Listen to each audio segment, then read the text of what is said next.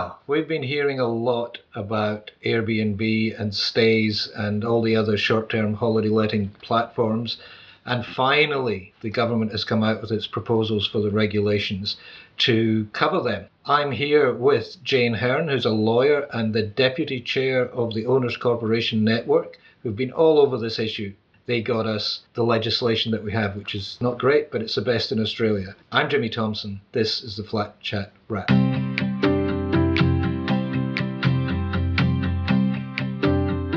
Hello, Jane. Hi, Jimmy.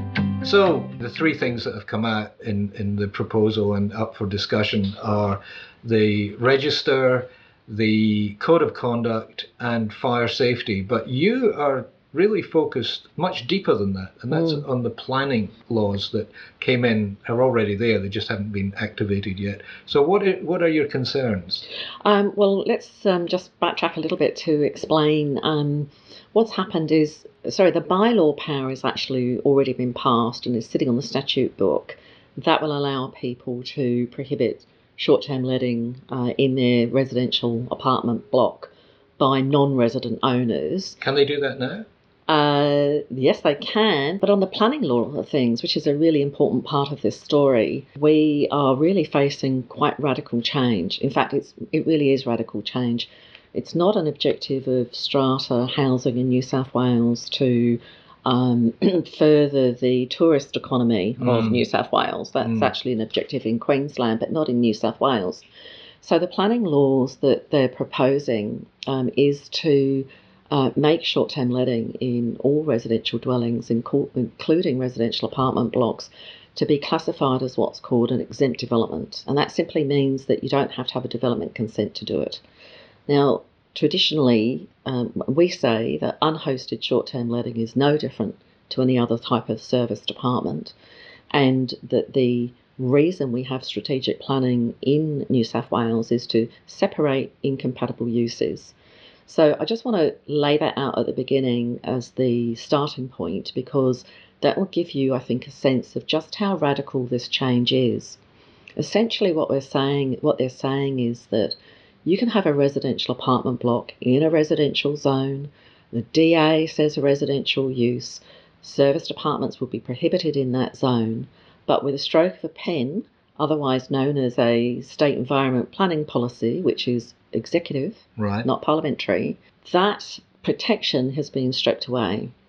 So that a person could use the apartment, I could use my apartment, for unhosted short-term letting. One of the limits to try and contain this so that it doesn't become commercial is to use what we call day caps, and they're used around the world. Yeah. Most jurisdictions will have a day cap of around 60 or 90 days. So that's the maximum number of nights that the property can be let to holiday lets. Yes, right. That's right. And the purpose of the day caps, or night caps, is to act as an economic lever to try and contain the use of residential dwellings for short-term letting to what you might call genuine home sharing. Yeah. So, of course, what's happened, and I think this is abundantly clear now around the world, that what is promoted as home sharing, so it might be you and I go away, you might go away on for a 6-week holiday and decide to let your apartment while you're away. Yeah. Or you might have somebody come to stay, 3 or 4 nights a month. That's home sharing. What we have now, and New South Wales is, I think, illustrating this very clearly, is huge commercial pressure on the residential sector to give them access to housing stock, which is our homes, so that they can run short-term letting businesses from our residential apartment blocks. That's it in a nutshell. The 180 days is very generous. It's excessive. It's one of the most generous in the world. And now that we've read the proposed planning instrument, we find that there's already a loophole.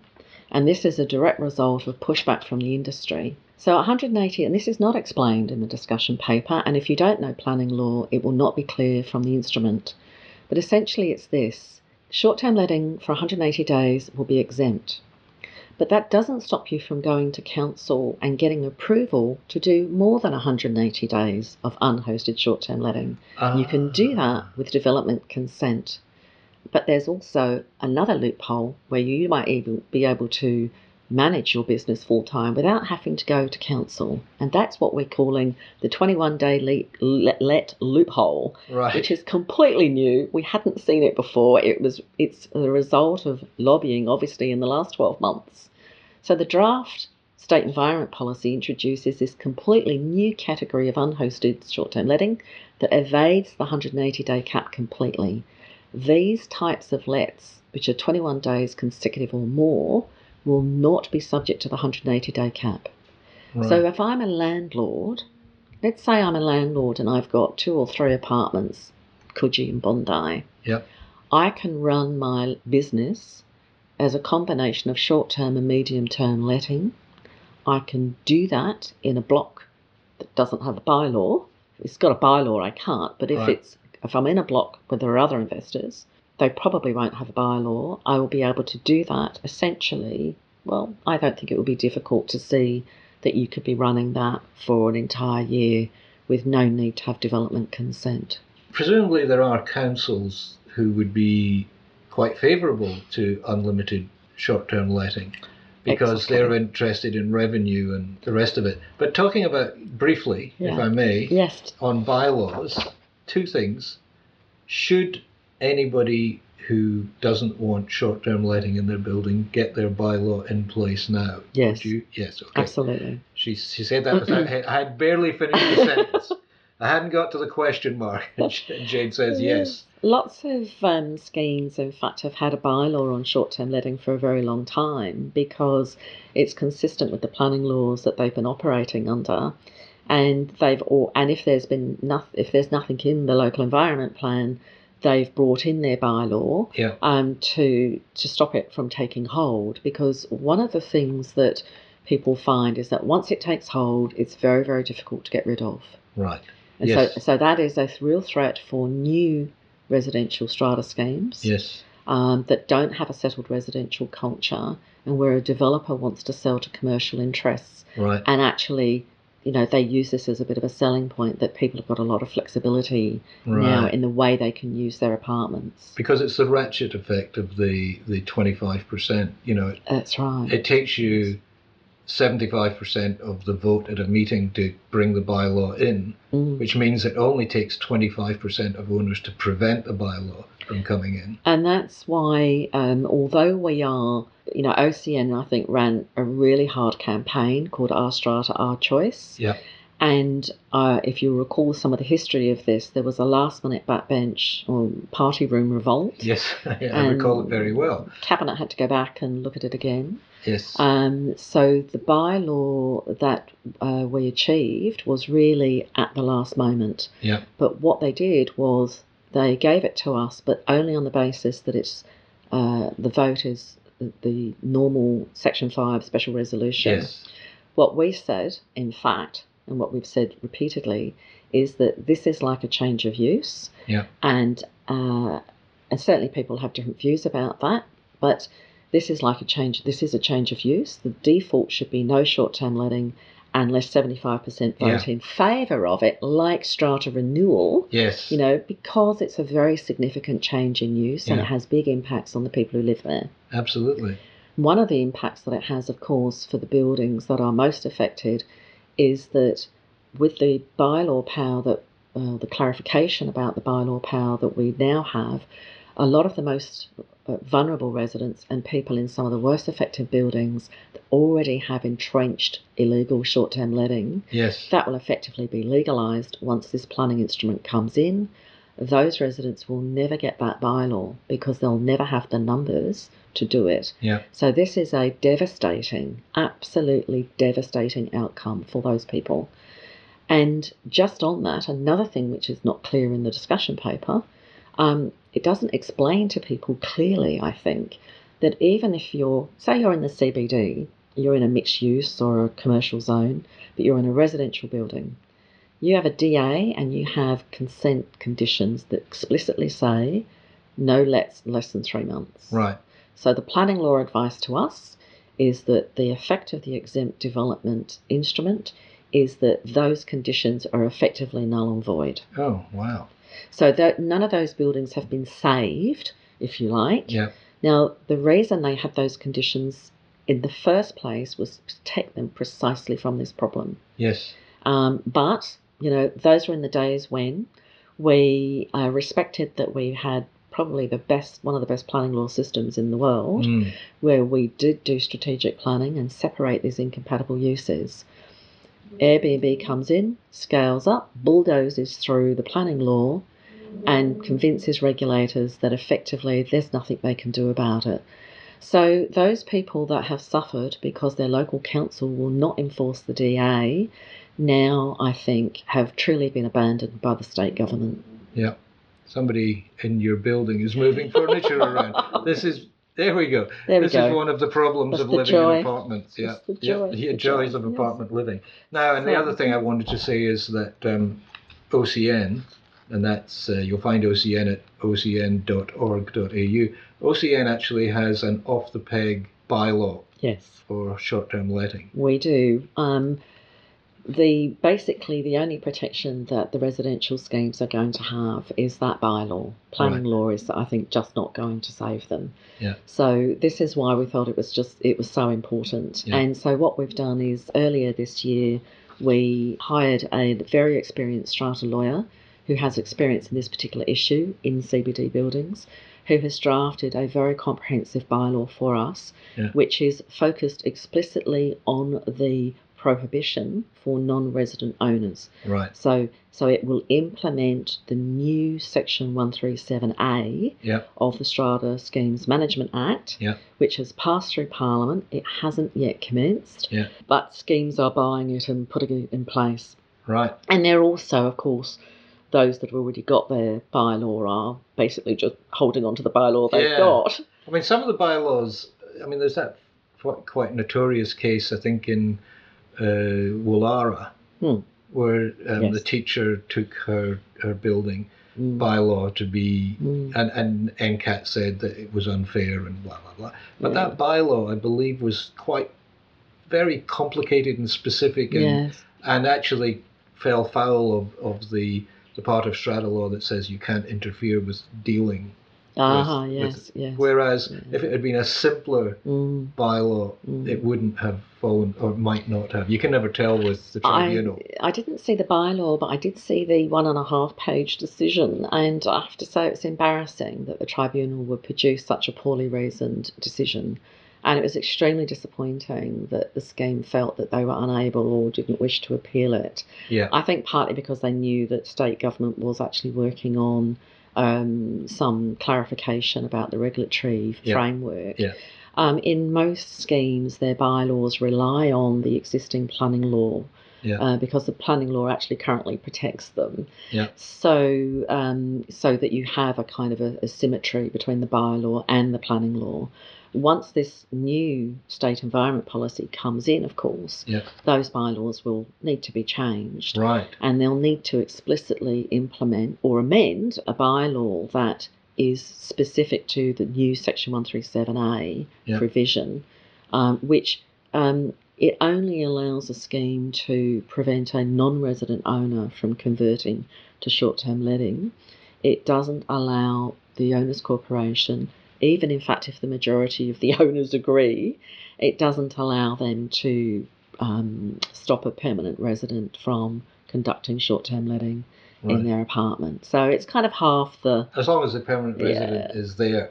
Well, I think that's a very interesting question, and I think the whole issue about what constitutes a principal place of residence is a whole area of property law that we have not had a very clear analysis or guidance from the Office of Fair Trading. Now that we see the 21-day loophole, as I'm calling it, you really have to question if that's not going to count towards the 180 days.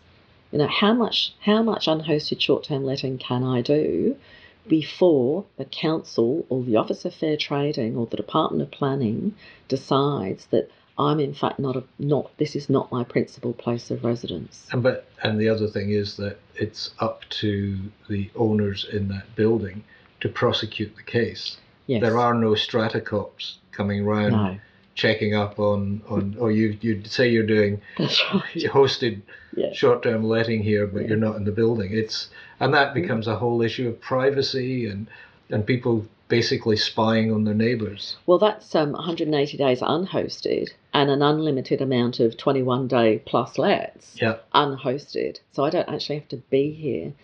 So one of the things that's been lacking all the way through this is there's been no analysis about how this interacts with the New South Wales Strata Schemes Management Act, Yeah. which is a model which is purely based on long-term residential living. Yeah. So there are lots of elements to that model about governance, about notice, about the strata role, a whole lot of things that don't fit with short-term letting because that's not what it was designed for. And that's not what the apartments were designed for. And it's not what the apartments were designed for at all, no. So what else have you got in the planning field? Well, I think that the conclusion that we've come to at this point is that we really need to see, if this is going to proceed, it really should be, at the very least, a complying development, not exempt.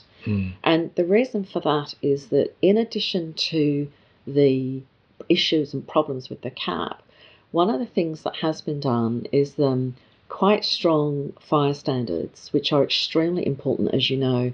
Not just in regular houses, but particularly important in high-rise buildings, because the threat to life from fire is so much greater. And also we know, and it's well accepted, it's part of planning, in fact, that you need to put in extra safety measures when you have short-term letting because it massively increases the risk. Okay, we're going to take a tiny little break. And when we come back, we're going to talk about those fire safety regulations which have been proposed. Okay.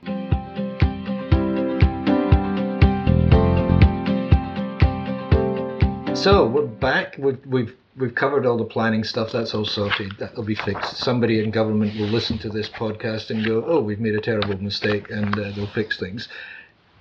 Jane looks like she's trying to reach for something. Are you okay? You've got your... I'm fine. I don't have the fire safety standards in front of me. But okay, I have them in my head. Oh, good. Right. That's good. You can correct me. You can quiz me on this.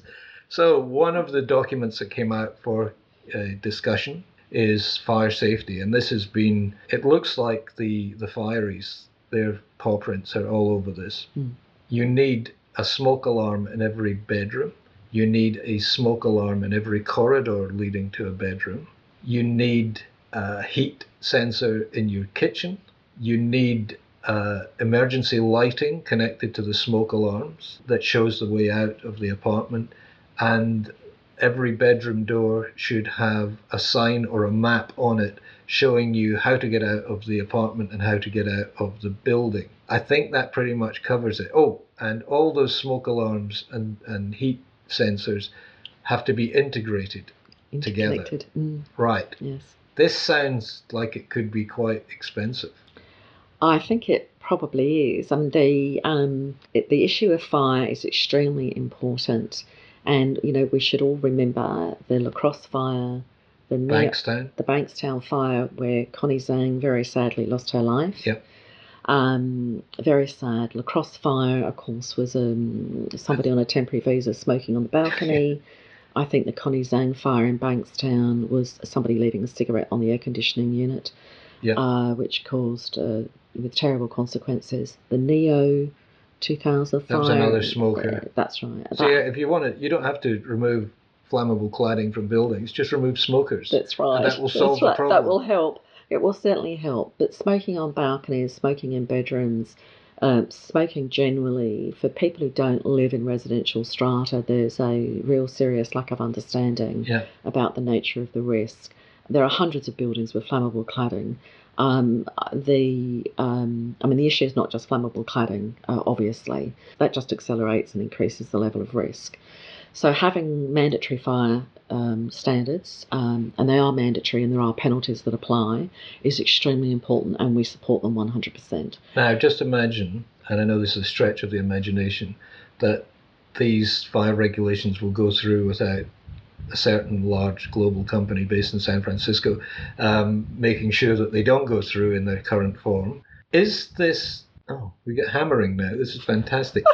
So you got the San Francisco company who are going to try and moderate this. But let's assume that they go through. and the Airbnb host finds there's a bill for several hundred, if not $1,000, to fit all these alarms and these guides on the back of the bedroom door and all that stuff. Does this mean that a lot of people will be put off from even entering the market, or they'll just go underground? Well, I think that people who want to do the right thing and who then, come to awareness that actually they do have responsibilities towards their guests, but also towards other residents in the building, and that what they're doing, it's a risk to their own property as well. Yeah. It's a risk to them. They may well just decide that actually it's just too much hassle, and that maybe this is a industry, quote unquote, that they don't really want to be part of. They thought it was a good idea, but actually it's not that great. Yeah. I mean, because the whole Airbnb thing happened because people might have thought it might be nice to let our apartment for a couple of months, but it's too much hassle.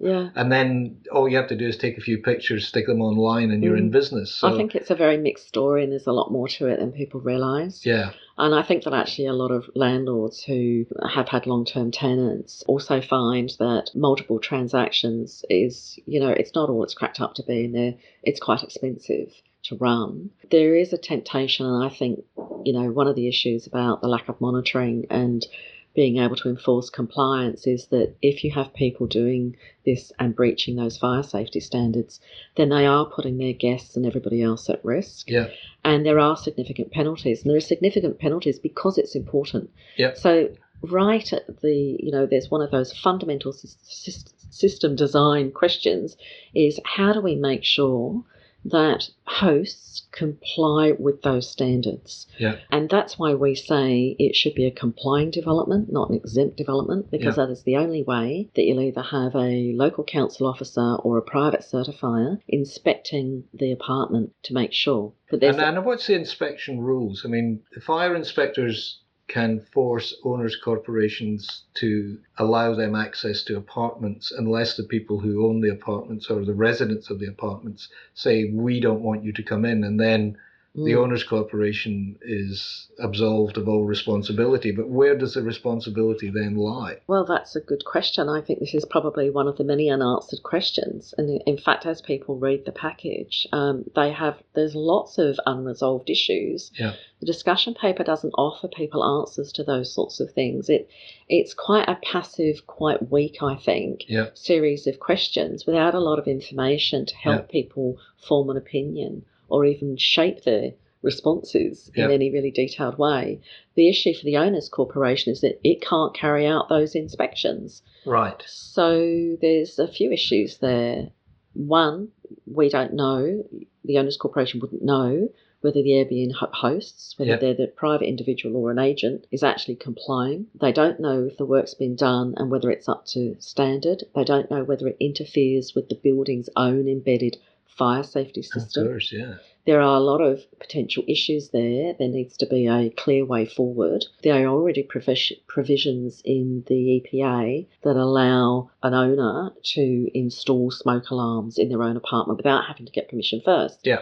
That was done, I'm sure, for very good reasons, but I am absolutely confident that it was done without ever envisaging the kind of safety system that is envisaged by this standard for this purpose. One of the things that occurs to me is that these people who are basically head tenants, so they rent a number of properties and then let them out as Airbnb or stays or whatever properties. Yes. This whole fire safety thing is bound to... They can't just come in and start installing smoke alarms. Well, they shouldn't, but... Well, how would we know? I mean, I think that's a really interesting and a good point, because I sat on the Code Advisory Committee, and there was certainly advocacy for tenants to be permitted to do this without having the permission of the landlord. Yep. And I was at pains to try and explain to people that we're not just talking about an ordinary residential tenant. Most agents wouldn't know if you and I had 1, 2 or 10 residential tenancy agreements.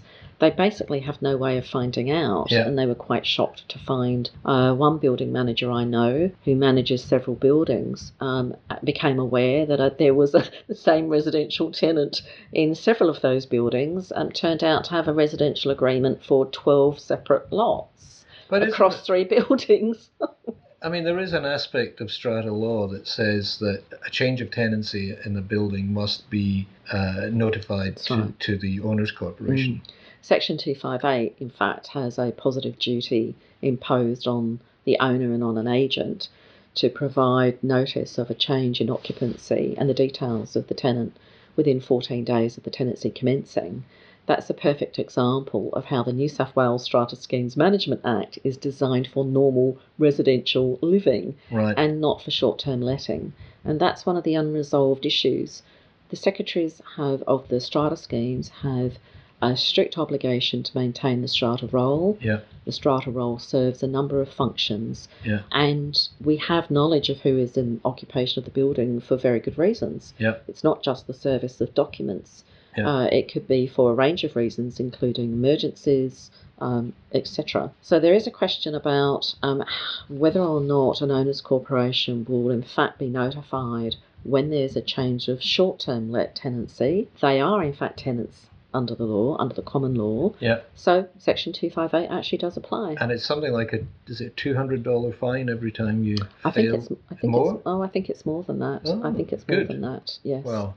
Yes. We've discussed at length the different kinds of, this is off air, we discussed at length the different kinds of chairpersons you have in a building, but I think if you've got somebody who is obsessively, neurotically checking that every bylaw is being adhered to, maybe this is, their time has come. I'm moving in with him. Okay, so the fire regulations, look, they seem quite almost draconian, but perfectly sensible, given that... Yes. You know, your holiday let people, they're in holiday mode, so they're not generally taking care of things the same way. And the other thing is that they don't know the layout of the apartment. No, I think that's really important. But people in a panicked or stressed situation, even if you're familiar with your environment, can get very disoriented very quickly, and they don't have the benefit of practice drills, which most residents in fact do. They'll know where the exits are. They will have done a number of evacuation drills over the period of time they've lived in a building. And I think we know, I mean, we all travel, we're all tourists and we're all visitors, and we all know that in an unfamiliar environment we are slower. Well, it's just that thing, if you go into a new apartment, when you haven't been in, you visit somebody and it's time to go home, and you get to the entrance hallway and you go, is it left or right? And I think too that the standards of fire safety have been rising as our knowledge improves. The way buildings are constructed is different. Yeah. There's less emphasis on passive fire safety measures like nice thick walls. Yeah. More emphasis on wet fire safety systems like sprinklers, which are necessary because the kind of materials, furniture, everything we have in modern homes is far more toxic. The period of time from for the ignition of a fire for you to escape is gone down to something like 3 minutes from, I think it was 28 or 30 minutes. Wow. That was the evidence that a fire expert gave to the parliamentary inquiry on building defects. So that's the amount of time you've got to get out of a building safely. Out of your apartment. Right. The point is that modern buildings, they use materials that are far more toxic. You have much less time to get out of a modern building than you do an older one. Having said that, a lot of the old residential blocks around Sydney, the fire safety standards that were in place when they were built are significantly lower than what we try to have in place now. And the question is, how well have they been maintained? It's going to be tough. Yeah, it's a great opportunity to make sure the building is safe for holiday lets and for everybody else in the building. That's right. But I think there's going to be a fight on that. Well, it'll be interesting to see, because I think it'll be very difficult for industry to oppose things, measures that keep their guests, their customers safe. Yeah. I mean, that would be a very telling indictment on them if they oppose fire safety standards.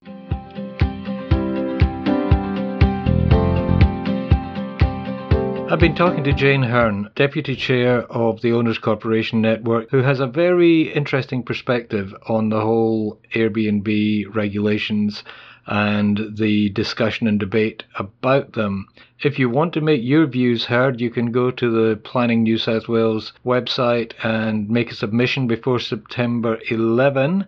We're going to pick up again next week with Jane. As part of our podcast next week, we'll be talking about the register. Who's going to run it? Who's going to be on it? What difference will it make? Now, if you enjoy these podcasts, and I hope you do, or you wouldn't still be listening, please subscribe through whatever method you get them. There's all sorts of things listed on the Flat Chat website. If you want to know more about apartment living, come to flat-chat.com.au. There's all sorts of things there. There's a forum, there's stories. It's very lively. We keep it going every week. Thanks for listening to the podcast. I'm Jimmy Thompson. Talk to you next week.